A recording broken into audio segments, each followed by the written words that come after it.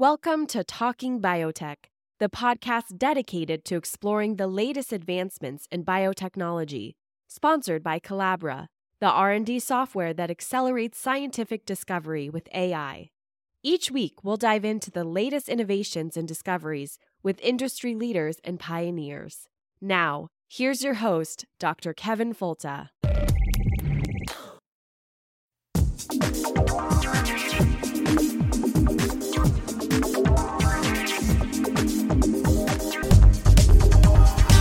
Welcome to the Talking Biotech podcast. It's the weekly podcast about agriculture and medicine with an emphasis on biotechnology and the good things it can do for people and the planet.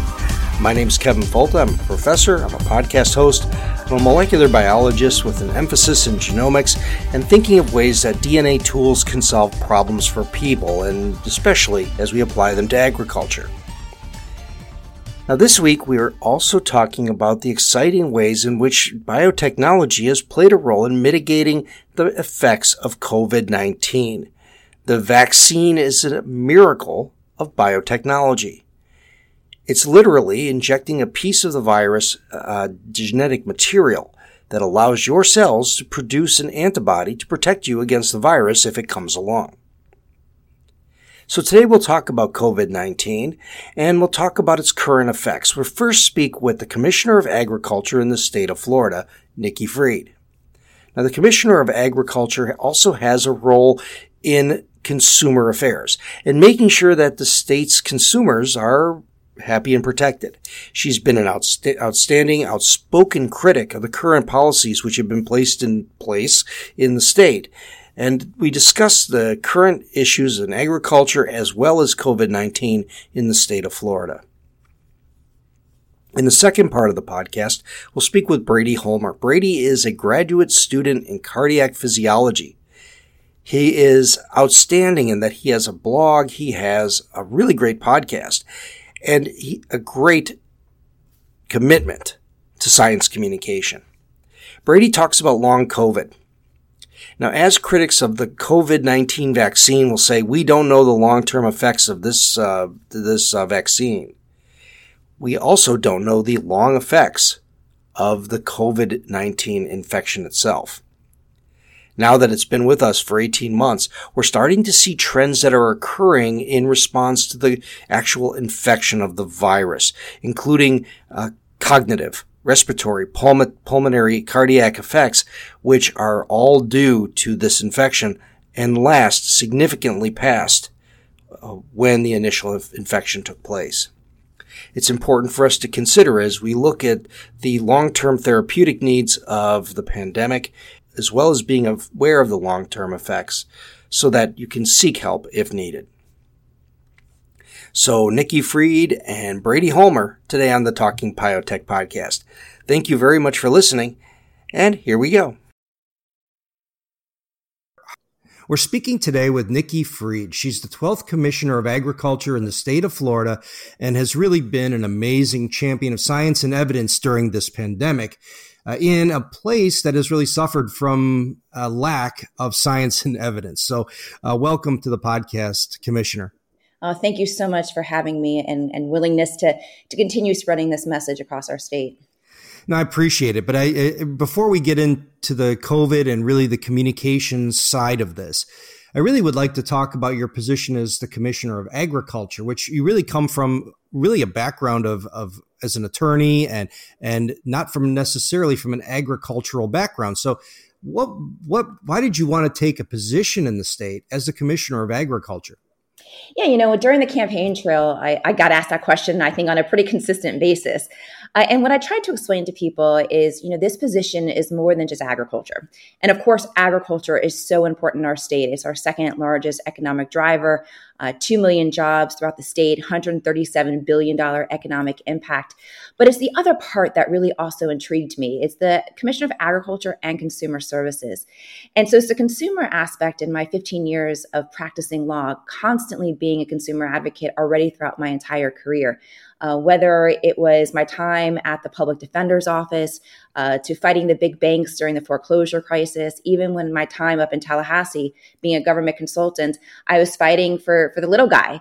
was fighting for our children, the foster care system, and our public education. So I've always been just an advocate and someone who's fought for those who haven't always had a seat at the table, and saw this position as an opportunity to take my life's work between my advocacy.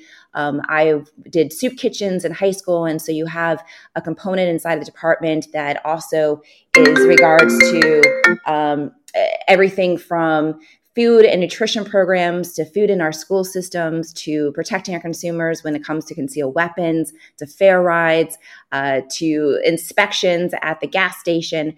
And the other part of the agriculture is that my background also comes from the expansion of cannabis in our state, both medicinal and hemp.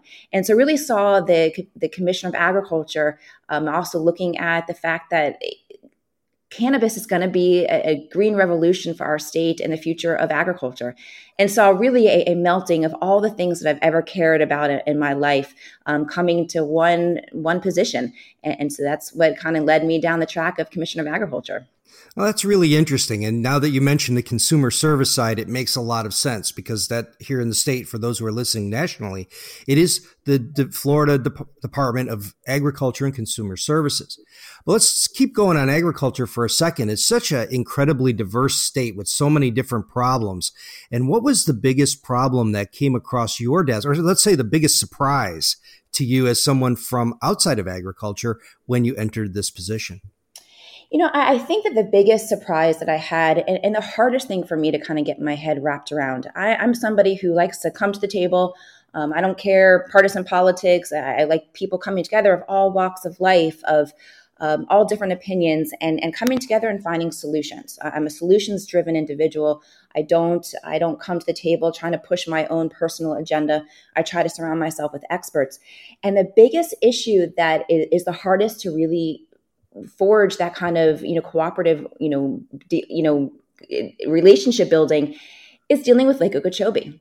That I'd go into one meeting with people north of the lake, south of the lake, east, west of the lake, and you'd come into one meeting and everybody has a plan of how to make the lake better and how to deal with the discharges and how to deal with the Everglades. And you walk out of that meeting going, yeah, that's the plan. And then you go into another meeting with incredibly intelligent individuals that have, science behind them and experts, and they have a completely opposite plan. And you come out of that meeting going, yeah, that's the plan. And it's polar opposite. And so for somebody like me who's trying to find, middle ground and trying to do what's best for our environment, while at the same time recognizing that, agriculture relies a lot on the water that comes from Lake Okeechobee, but also making sure that we're not draining our Everglades, it's a really complicated situation. And there doesn't seem to be consensus of how to deal with the lake. And so this has probably been the most frustrating aspect of my job, is trying to guide agriculture, guide my environmentalists, guide, the people that live south of the lake on water consumption. And it's been a really difficult task. And you ask anybody who's involved in, anything dealing with the lake, you'll find, I think, that the common theme is how complicated this conversation is. That's a really great answer, because it really encapsulates the complexity of Florida agriculture and the fact that we grow food and have these incredible industries that feed a nation during the winter that are really being encroached upon by populations that are coming in that want a subdivision and a target. And it really makes these very difficult problems to solve. But what are some of the other big challenges to Florida agriculture today? Like, what are the things that really keep you up at night, in terms of maybe some of the crop problems or something else that's happening? It's something that I recognized on the campaign trail and then saw firsthand when I first became commissioner, and something that we jumped on immediately was, at that time, NAFTA, which is now the USMCA, so the United States, Mexico, Canada relationship, and that deal. Because what's happened is Mexico is historically dumping products into our state, into our country. And what's happened is, because they have less environmental standards, they pay their employees pennies on the dollar, and just different strategies of how to grow their crops. And so they're able to flood our markets with really cheap product. And unfortunately, it's the same growing season as ours. And so it's really hard for our farmers to compete. And we've seen over the last 10 years of NAFTA, which is now USMCA, a huge decline in the Florida marketplace of our Florida grown products. And so Waze went up to Washington, D.C. I lobbied this issue. I fought really hard, got our congressional delegation to be united. Unfortunately, that fell apart when the president started to threaten our members of Congress. And so it was a very frustrating situation. And hearing the stories of our small growers, our blueberry growers, our, everything from our peppers to our tomatoes, that you're just seeing such an impact. And so we have been spending a lot of time trying to say, okay, we can't solve that. We've tried, we went up and got confirmation and commitments from the U.S. trade representatives, USTR, that they were going to hold field hearings. Unfortunately, COVID hit and they had to be more Zoom hearings and field hearings, and they didn't rule in our favor. And so it's been a very frustrating process. And so my team and I have been spending a lot of time trying to figure out other ways to really promote the Florida brand. And I think the silver lining of COVID last year, we saw a lot of our food being, plowed under and spilled out milk, where at the same exact time in our grocery stores, you saw fresh produce coming in from overseas while our farmers were hurting. And so the silver lining is that more and more people in our state were kind of waking up and saying, wait a second, this doesn't seem right. Why are our farmers hurting and having to plow under products when the same exact products are filling our stores from other parts of the country? And so there's been what I've called a consumer conscious awakening, that the consumer is starting to pay more attention to where their food is coming from, wanting to buy more from their farmers markets and their local farmers. We stood up last year a commodities exchange where our farmers, inputted all of their products that were available onto an exchange, where now consumers across the state were able to go right on and buy directly from the farmers. But that's really what keeps me up at night, is trying to figure out ways to really promote our Florida grown products, new markets that we can sell to, whether that's overseas or other parts of the country. And of course, giving our farmers an alternative crops so that they don't have to necessarily sell their land and give it to developers, which once we know that land is gone, it's gone forever. Well, we are so much on the same page. That's really the problem I see. I was the chairman of horticultural sciences at University of Florida for almost 6 years, and had so much opportunity to visit with the strawberry industry and with the tomato industry representatives. And over lunch one day, the tomato representative said that it costs him more to buy the box than he can get for the product on the market due to the influx of cheap products coming over the border. Yep. And it's such a sad story. And what you're talking about from the FDAC side is incredible. But how much do you think that communication about the locally grown crops, and that this is something that's Florida grown from the family down I-75, how can we do that better? Yeah, I mean, certainly we have been asking for additional marketing dollars from the legislature consistently. And under my term, as well as a previous commissioner, if we were able to get more resources from the legislature for our Fresh from Florida program to be promoting it, we would do more. And I mean, this is something that we fight for. And it's one of my biggest legislative priorities every single session, is to get more money in the door so we can continue to come up with creative ideas. And my team is thinking outside the box. I visited New York in 2019, and I saw that they've got these kind of pop-up retail locations all over New York that has inside the store rotating products that are all New York based. Everything from, obviously the produce, but even things like soap and towels and other types of products, really selling that New York brand. And so I've asked my team to kind of look at how we get one of those Fresh from Florida stores, and they could be in visitor centers across our state. They can be in conjunction with our extension offices from the University of Florida, IFAS. And so unfortunately then COVID hit. And so some of that had to take a back burner for a while, but, utilizing more of those marketing dollars and really pushing our retail stores. And that's what I spent a lot of time during the pandemic is calling our big box stores, the Walmarts, the Krogers, the Publixes, and really encouraging them to buy more local produce. And of course, promoting all of our farmers markets. I know that every Saturday, I know where I go up here down the road from my house is an incredible Tallahassee farmers market that I visited. And so it's really trying to let people know what's available in their communities, and get people to certainly start utilizing their local farmers markets, because every city and county has one.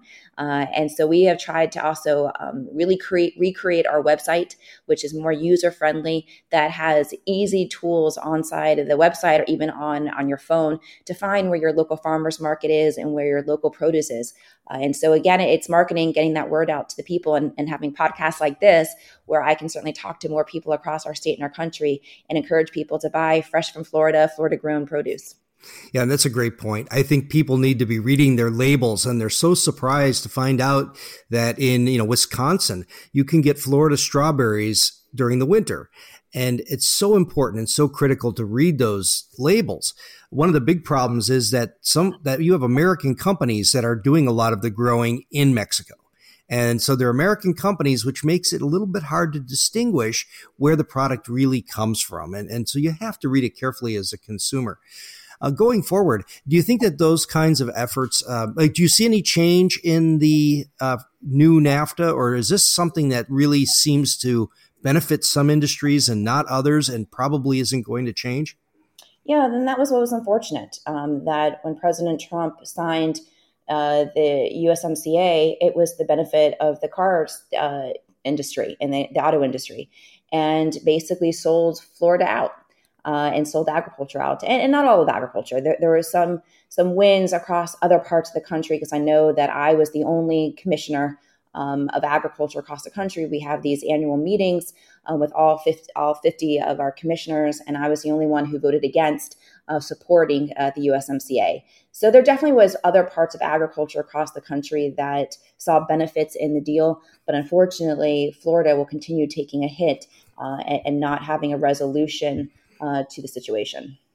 Well, let's turn over to COVID-19, because this is an area that I really appreciate your presence in social media. I also really try to educate the public and really try to educate others in the communication side of COVID-19 and how we can change hearts and minds. And I really appreciate your efforts. So what do you think of Florida's response during the pandemic? It's horrific. I mean, absolutely horrific. We started last year, where the governor, first was giving misinformation in February and March and not telling people what was going on. And then, had just sporadic responses of opening and closing and more information and less information. We didn't know what was coming out of our hospitals. We didn't have information coming out of our nursing homes, even from our prison system. And then, unfortunately, he went on a national stage and said he declared victory. Meanwhile, at that time, we had over 30,000, lives that were lost, a lot of families and a lot of small businesses suffering. And that's not how you govern. You don't declare victory. You thank the people for doing what was right. And it was our local government and our local businesses that stepped up. And unfortunately, during this next wave, it's malfeasance at what the governor is doing in our state. He's not doing anything. He went out and pushed vaccines for seniors first, and that was, demographics he felt that he needed for his reelect. And then he stopped talking about vaccines. He stopped pushing it. He stopped talking about it, making fun of people who were wearing a mask. And now, we are the epicenter of the entire country and possibly the entire world. And he's out fundraising across the country, hasn't tweeted about vaccines or wearing a mask in over 18 weeks. That is atrocious. Meanwhile, we've got our hospitals at capacity. We have, no vaccine pop-up locations across our state. We're not seeing anything from the governor pushing these vaccines. He surrounds himself by anti-vaxxers and anti-maskers. And then he's taken away the power of our local school boards, taken away the power of our local county and city commissioners, and even of our businesses for doing what they believe is right for their own communities and for their own businesses.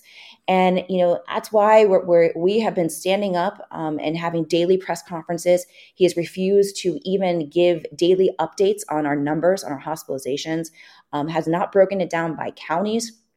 isn't telling people what's happening from the 11-year-old under who can't get vaccinated, and is making parents make really hard decisions.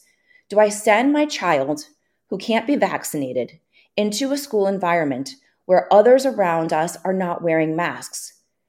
That's how do you ask a parent to do that or take them out of school? That is an impossible situation for so many of our parents to have to make. And we're seeing across the state school districts where thousands upon thousands of our kids are in quarantining, and no direction from the Department of Education and the Commissioner of Education's office. How long do they have to be quarantined for? When can they come back? No virtual learning. So now these kids are sitting on their butts at home and can't even participate or watch what's happening in class. So this is atrocious. And unfortunately, this governor, sees that, if he just kind of keeps going through this path, that he's going to, garner support from the very radical right that he's hoping to help him on the presidential run in 2024. Very irresponsible. And unfortunately, you have a lot of chaos in our state, a lot of hospitals that are saying we're out of supplies, we're out of beds. Governor refuses to issue a state of emergency. And so I don't really understand what he's doing. And I've given these two examples. Can you imagine on the first day of orientation into a preschool class, or even, just an elementary school, where parents come into a room and say, listen, my kid has a really, really severe peanut allergy. Asking the parents, can you please be conscious of the fact of not putting peanut, ingredient foods into your kids' lunches, knowing the kids share lunch during the day. And can you imagine another parent saying, screw that parent, I don't really care. I'm still going to send my kid with peanuts because my kid loves peanuts. That just wouldn't happen. And then I say this too, when we live in Florida, when we are so used to hurricanes coming through, and every previous governor gets their emergency management, outfit in, and they're sitting in front of the emergency management centers with all of the experts and meteorologists around them. And they do press conferences throughout the day, telling people to the evacuation plan, where the strength of the hurricane is, where you can find information, where where all of the resources are. Can you imagine if we said, okay, there is a Cat 5 coming to the state of Florida. Good luck. And that's it. And that's what's happening here. It's just not understandable that a governor of the third largest state in the nation has basically said, good luck. Well, this is a big problem because I know during hurricanes, you see this incredible outpouring of support across the state for people who donate and who sacrifice, who spend their time, who come from one end of the state to the other to take care of each other. Yet that same spirit has really been abandoned in this particular scenario. I mean, and it's really sad because it's you see it amongst the citizens of the state reflecting the vision of their politicians. And so what would you do differently if you were in charge? And how would you garner support from the people who are most recalcitrant? It's kind of a little bit like what I'm already doing. It's being transparent, telling the people the information. Look, knowledge is power. And how can somebody make a conscious decision about what to do for their families and their community when they don't know what's happening in their community? We still today, I don't know how many cases are in Leon County. I know how many cases are throughout the entire state. I know that we are a hotbed for every county. So giving information and doing exactly what I did from the get-go, making sure that I'm leading by example. I rolled up my sleeve and I got the shot in public, and encouraging others to do so. We have done PSAs on Fox to encourage people who watch Fox News. And I would have not ever politicized the pandemic. And that's what this governor did. This governor didn't allow, even during last year, conflicting opinions in the room to have a conversation about what to do next. It was his way or the highway. And so those who were concerned, who may have been on the other side of the political spectrum of him, including me, were not allowed to even be in a room to kind of debate the science or debate what should be next in the state. So I would have made sure that this was done in a cohesive manner, bringing everybody to the table. That means people from the other party. There's no reason why you didn't have the cabinet meeting on a consistent basis, that you have 2 U.S. senators. We have, members of Congress He didn't talk to our members of our congressional delegation who were going to Washington, D.C. to help fight for resources and funding to bring down to the state. He didn't have conversations with our U.S. senators. He didn't have conversations with the mayors who were on the front line of these battles last year. So I would have done this very different, transparent, bringing people together, leading by example, and making this not a political conversation. This had to be that we were all in this together and pulling people in. Like, I talk to all the time the mayor down in Hialeah, who is, a conservative Republican. The governor has never called him and talked to him and about what to do with testing and the vaccine. And so it's a matter of bringing everybody together, showing leadership on both sides of the aisle, saying, look, the only way to get through this is together. And I certainly would not have had closed door meetings with people that are saying, that wearing a mask is equivalent to child abuse. That is what some of his experts are saying. And so he's spewing misinformation, which has only compounded the problem that's happening in our state. Even this week alone, the governor has gone out and said the vaccines, they may not work that well on the transmission and slowing the spread, but this antibody, this is going to be our lifesaver. Well, I'm sorry, but preventative medicine is always the best bet, no matter what. That's why we all take vitamins. That's why we, work out, try to eat healthy to prevent ourselves from getting sick and to prevent ourselves from going into the hospital with other types of diseases. And so preventative medicine, you can ask any medical doctor, any insurance company will tell you that that's what we're supposed to be doing. And so he's spewing misinformation and again has put up his hand saying, we're going to have to live with this. And unfortunately, a lot of people are not going to live with this because they're going to die. And this is a misrepresentation of the facts that this governor is spewing. So I would have done a lot of things differently and arming our teachers, our school boards, our local officials, our businesses with the tools to be able to protect, their consumers, protect their communities, and do this together. You're really outspoken in social media. And how has Twitter and other devices transformed your ability to communicate with the public? It's been one of our avenues, which is also why, though, we're doing press conferences every day, because we know that, we live in a very small world on Twitter. I have 212,000 followers on a state of 22 million. So I know certainly that Twitter and social media doesn't hit everybody. But what it does is also when I send out a message, local news and others then take the message and then puts it into whether it's local newspapers or retweets them themselves. So it's given us an opportunity to be fast on getting information out, but we also really recognize that it doesn't hit everybody. Not everybody's on social media. My mother is not on Twitter. My grandmother is not on Facebook or Twitter.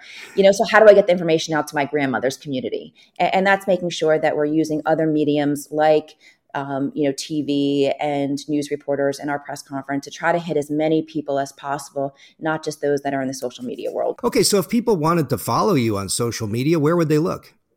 Well, first of all, as we know, I am on Facebook. So just Google Nikki Fried on Facebook and you'll see that on there. And then when it comes to my Twitter, it's at Nikki Fried. So it's at NIKKIFRIED. And that's on my political side. So that's not my commissioner one, but that's more from the political side. And of course, if you go to my website, nikkifried.com on the political side, again, that's my campaign website. You'll also have all of the links to all of our social media to follow us on the political side. Well, Commissioner Fried, thank you for your time today. And please, please, please stay tough in the COVID arena. I appreciate you very much. Thank you. Absolutely. Thanks for having me on.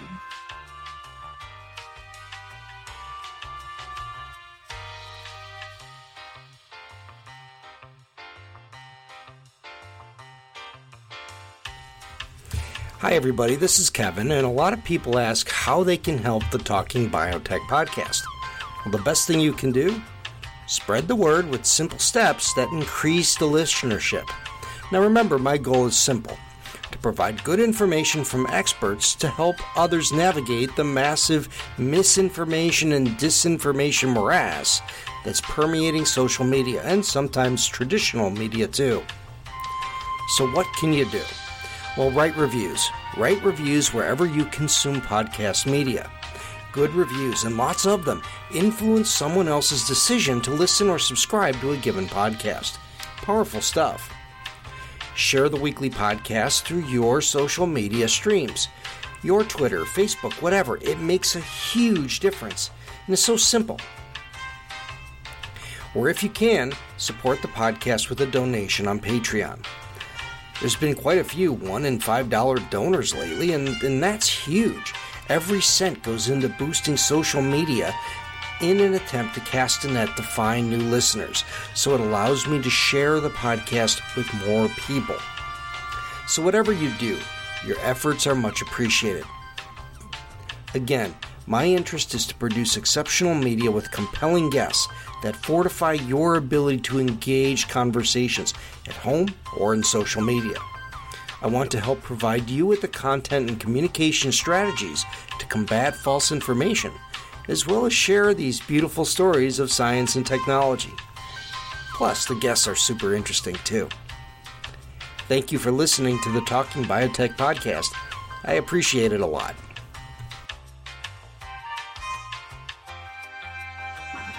Our next guest is a repeat guest. It's Brady Holmer. Brady's a PhD student in the Department of Physiology and what is the department? Applied Physiology and Kinesiology. Applied Physiology and Kinesiology, not just the other kind. So Brady is also an avid science communicator with a podcast and some writing that will give you an address to find at the end of the segment. But welcome back, Brady. Good to talk to you. Dr. Folte, it's great to be back on Talking Biotech, and I'm excited to chat about some topics today. Yeah, so there's a couple reasons I wanted to have you on. One is to really kind of hold you up as an example of what everybody should be doing in grad school or in their postdoctoral time to build their brand and show the breadth of what they do in terms of communication. So, you're an all-star in this area, and I really appreciate your work. But I wanted to bring you on today because of your efforts in reporting on long COVID. Now, a lot of people have been speaking about COVID. We discuss, the disease. We discuss the vaccines. But the part that the public fails to really understand are the residual effects that are potentially there in terms of cognitive effects. And it really hit home with me because of a friend's wife who was a very high-functioning person who had developed a bit of a decline after experiencing COVID, relatively symptom-free. So I wanted to bring this to light a little bit more for people who communicate with others about COVID, understanding that this isn't something that you can just, dismiss as a non-issue. So that's why I have you on today. So could you take a minute in the beginning here and define what long COVID is and what's the current evidence that there are associated pathologies? Yeah, definitely. So it's very interesting, as you mentioned, this long COVID, because, now on top of the disease of COVID-19 that we are still battling and which seems to be sort of kind of rebounding, we have this new kind of long COVID, which doesn't really have a specific clinical diagnosis right now. It sort of refers to this constellation of symptoms that seem to persist in people who have contracted SARS-CoV-2. And what makes it unique from COVID-19 is that these symptoms seem to last beyond the acute and the subacute phases of the disease and into what is known as the early chronic phase. So seemingly after all COVID-19 symptoms have resolved, people have left the hospital, they're no longer on a ventilator, they still seem to be suffering these different symptoms. And now there are many symptoms that are kind of being reported now. You mentioned cognitive outcomes, which we're going to discuss soon, but I particularly got interested in kind of looking at long COVID from the cardiovascular effects that have been reported. COVID is traditionally thought of as a respiratory disease, but many of the long COVID symptoms, including sort of heart inflammation, cardiomyopathies, and these vascular dysfunction type symptoms are also being reported. That's kind of where I'm tackling it, as that's my research specialty. Well, I'm not tackling it, but that's where I'm sort of looking and kind of interested in the literature. But just these symptoms that people are reporting, like the kind of case that you said one of your friends was reporting some sort of brain fog, but just all these different symptoms that are appearing and popping up in people who have seemingly shed the disease and are no longer infected with COVID-19 is sort of what this long COVID is being described as and characterized as. But again, I think it's key to note that it's not really a clinical diagnosis where we can say, oh, these key symptoms. It's a bunch of different things that people are reporting. Yeah, so, and I neglected to mention that your specialty is in cardiac physiology, and the cardiac tissues are loaded with ACE2 receptors, so they are a prime target for SARS-CoV-2, correct? Indeed, yes. Cardiac tissue contains many ACE2 receptors, endothelial and like vascular smooth muscle, tons of ACE2 receptors, and that's primarily why the cardiovascular system is so susceptible to the effects of COVID-19. So in your Medium article recently, you discuss a research article that was presented. And tell me a little bit about that article and the hypothesis they were chasing. Yeah, so the title of the article, it was Cognitive Deficits in People Who Have Recovered from COVID-19. It was published in the journal eClinical Medicine, and that's kind of an offshoot, one of the articles in the Lancet branch of sort of journals.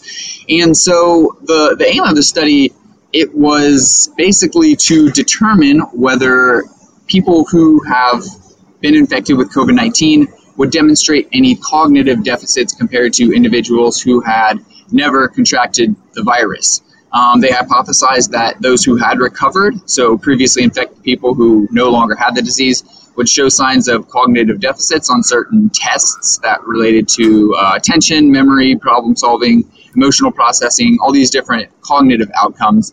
And how they went about investigating these aims, essentially, so there was this study that began just as a non-COVID related study. It was called the Great British Intelligence Test. Now, this was like implemented as some citizen science project that they collaborated with BBC Horizon. So this study was conducted in Britain, over in the UK.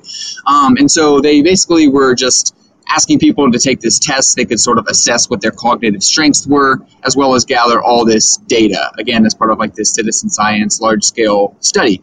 And then in light of COVID-19, they added questions pertaining to disease status, disease severity, in order to gather questions pertaining to the hypotheses and the aims of this particular study. So it didn't really begin as a COVID-19 study, but once COVID hit, they decided to sort of implement these questions at the end that people could answer, and then hence the aim of this study to sort of associate or search for an association between COVID-19 and the cognitive outcomes that were in this study. Okay, so when you're analyzing cognitive outcomes, it can be rather challenging because there's so many other confounding factors. You have all kinds of bias that, I was sick with this thing that, allegedly gives brain fog, and hey, I'm having trouble remembering. How do you control for that? And how do you, clean up all of those interesting confounding factors?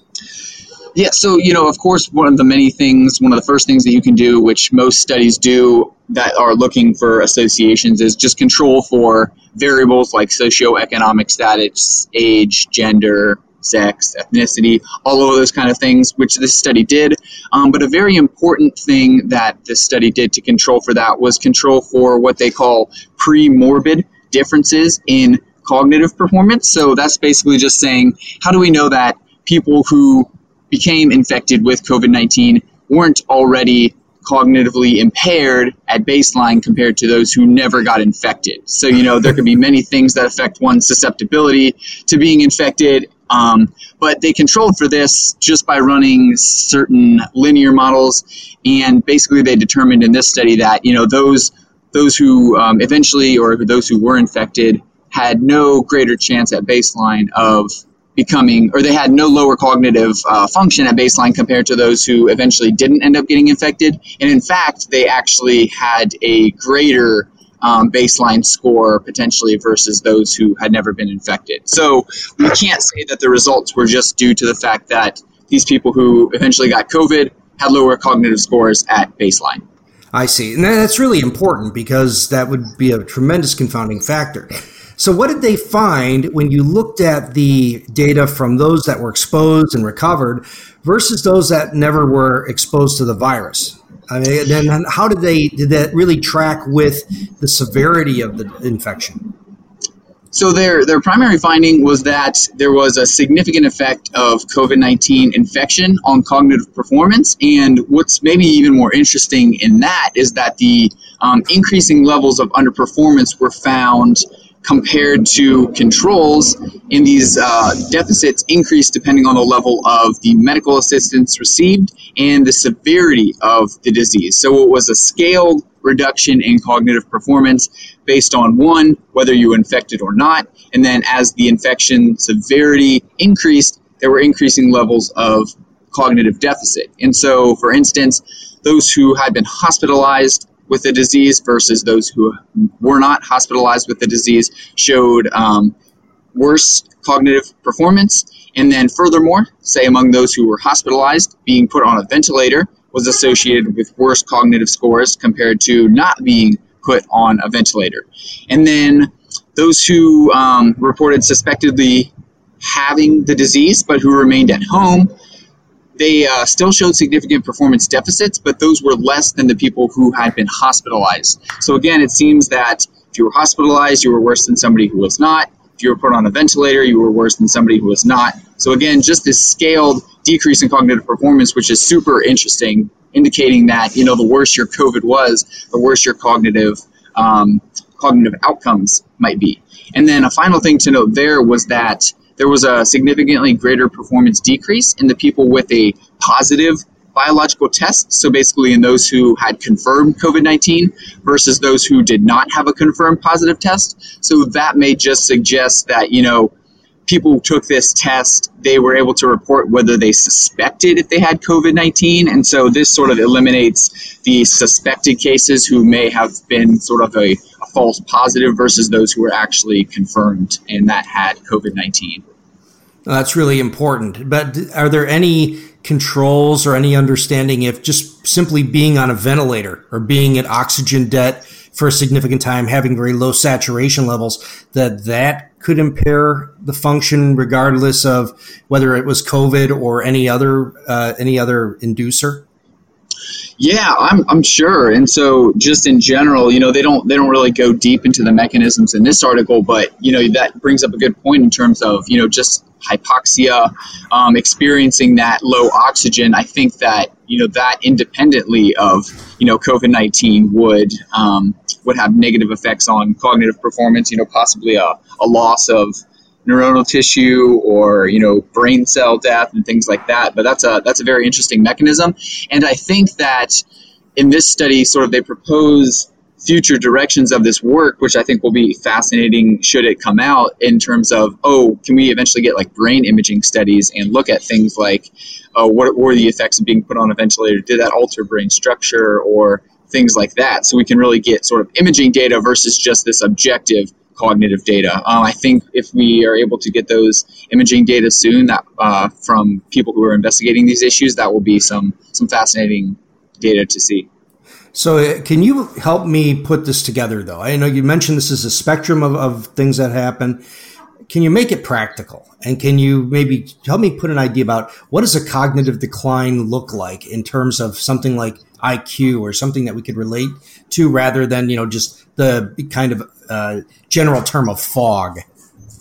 Yeah, they do. They put it in perspective nicely sort of at the end of the article in terms of like, what do these deficits actually mean? And so the deficit associated with COVID-19 was around a half of a standard deviation below the mean. And they discuss how this is, quote, not insubstantial, and it would be similar to the decline in cognitive performance seen in this study cohort that they between 20 and 70. So basically, they're saying COVID is causing a level of cognitive decline similar to that of a couple or even more than a couple decades of aging, which is pretty remarkable and frightening.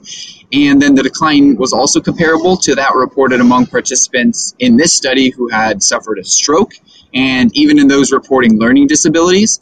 And then in the scope of IQ, the COVID-related decline in this study equates to about a reduction of 7 IQ points. So also very interesting. But they do stress in this study that the tests that they administered were not what you would classically think of as an IQ test, but sort of when they put it in that perspective, similar to a reduction of about 7 IQ points. So not an insignificant reduction there. Well, it's really important, especially because we're just starting to unravel this.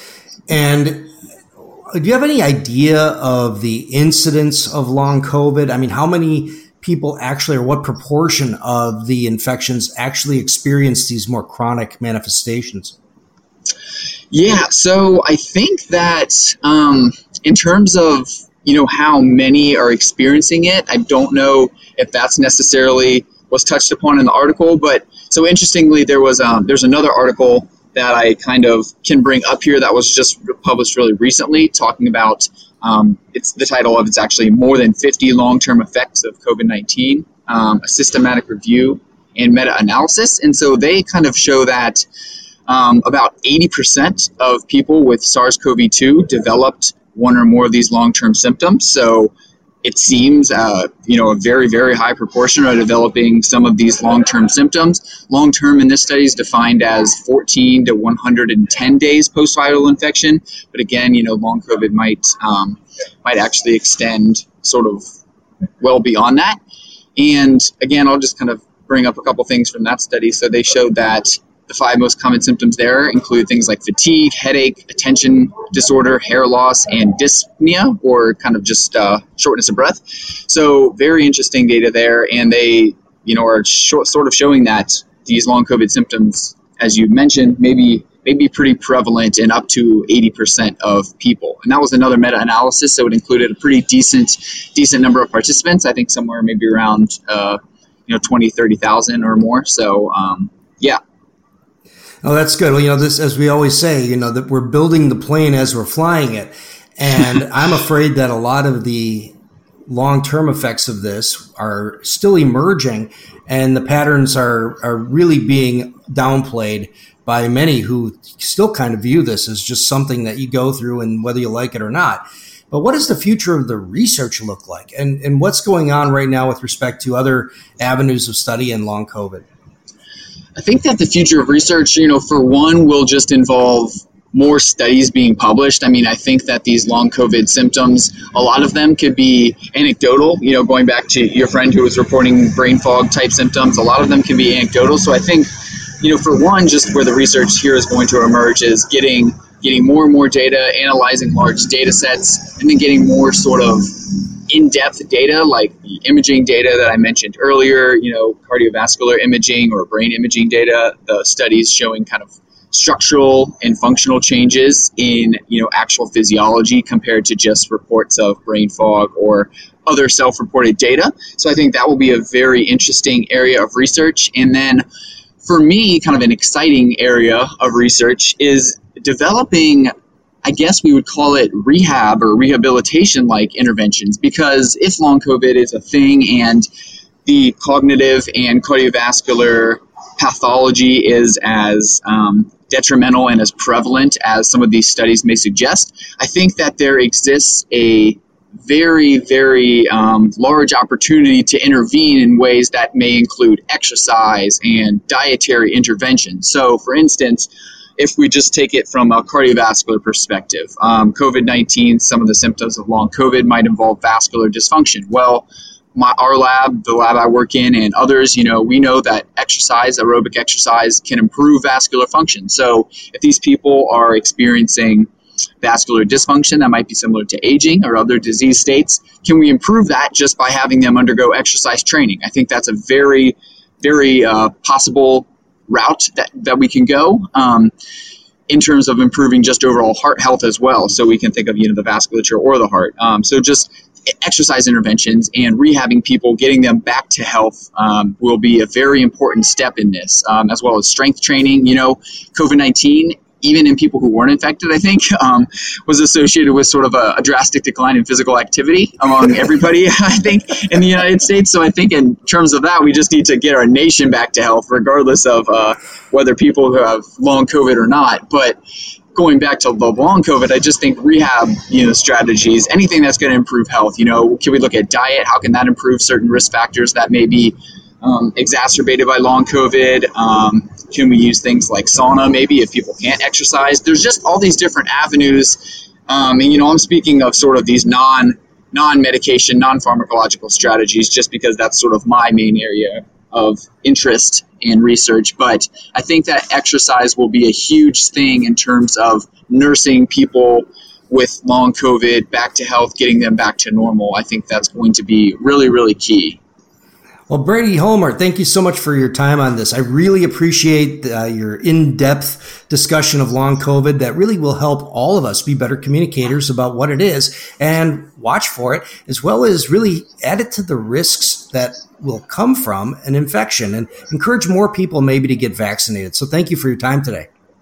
Yeah, definitely, Dr. Folta. I appreciated coming on and talking about it. It's an area of increasing interest for me, and I think it's always going to be relevant, at least in the coming years. So I'm happy to come on and talk about it. It was a lot of fun.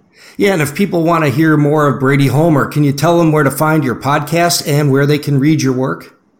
Sure thing. So all of my work, whether that's kind of scientific publications or just my lay publications, blog posts, you can go to bradyhomer.com. That's just sort of my website where I have my cachet of whatever work that I put out. And then my podcast that I host is called Science and Chill. You can find that on my website, but you can also find it on iTunes, Spotify, Amazon Podcasts apparently exists now, and it's on there. But wherever you listen to podcasts, you can find it.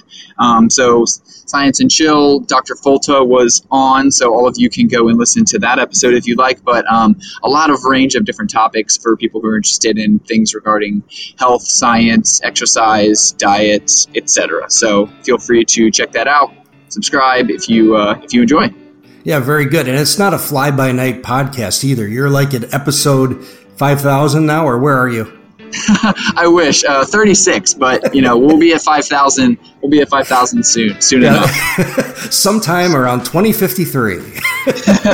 Exactly. Exponential growth. Yeah, well, if you do one every day, you get there faster, I guess. But well, thank you very much for joining me. And, to everyone listening, thank you for listening to the Talking Biotech podcast. Write reviews on iTunes or any place where you consume podcast media.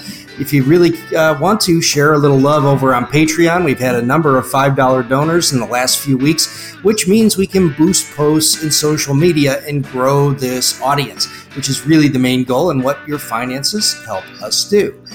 Help me do. This is just me. I always say us like it's a big production, right? Well, thank you very much. The royal we. The royal we. Yeah, but at the same time, I do myself an incredible disservice because people don't realize that I do the production and the website and all the social media. And the funny part is that when I had somebody do the production, like I paid somebody to do it for a while, and it was awful. So I do it myself better. But thank you very much for listening to the self-produced, self-promoted podcast, and we'll talk to you again next week. The Talking Biotech podcast reflects the personal views of Dr. Kevin Folta and its guests. These are not the views of the University of Florida, its faculty, staff, or students. But after all, it is science, so they probably are, but it has to be clear that there is no university affiliation with this podcast, which is a damn shame, but I guess that's how it goes. So feel free to share this science communication effort, recommend guests, and support us with a few shekels over on Patreon. We invest all funds back into promotion of the podcast to widen the audience, enhance production, and expand science communication efforts in many ways. Thank you for listening to the Talking Biotech podcast.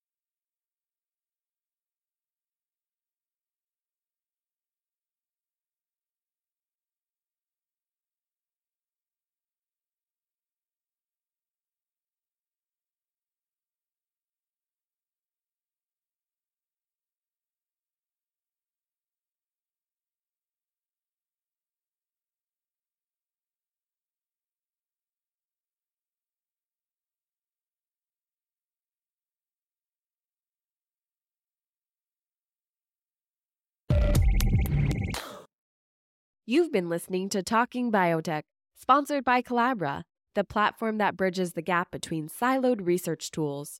With Collabra's electronic lab notebook, scientists can work together in real time, sharing data and insights with ease. Revolutionize your research collaboration. Sign up for a demo today at collabra.app, COLABRA.app.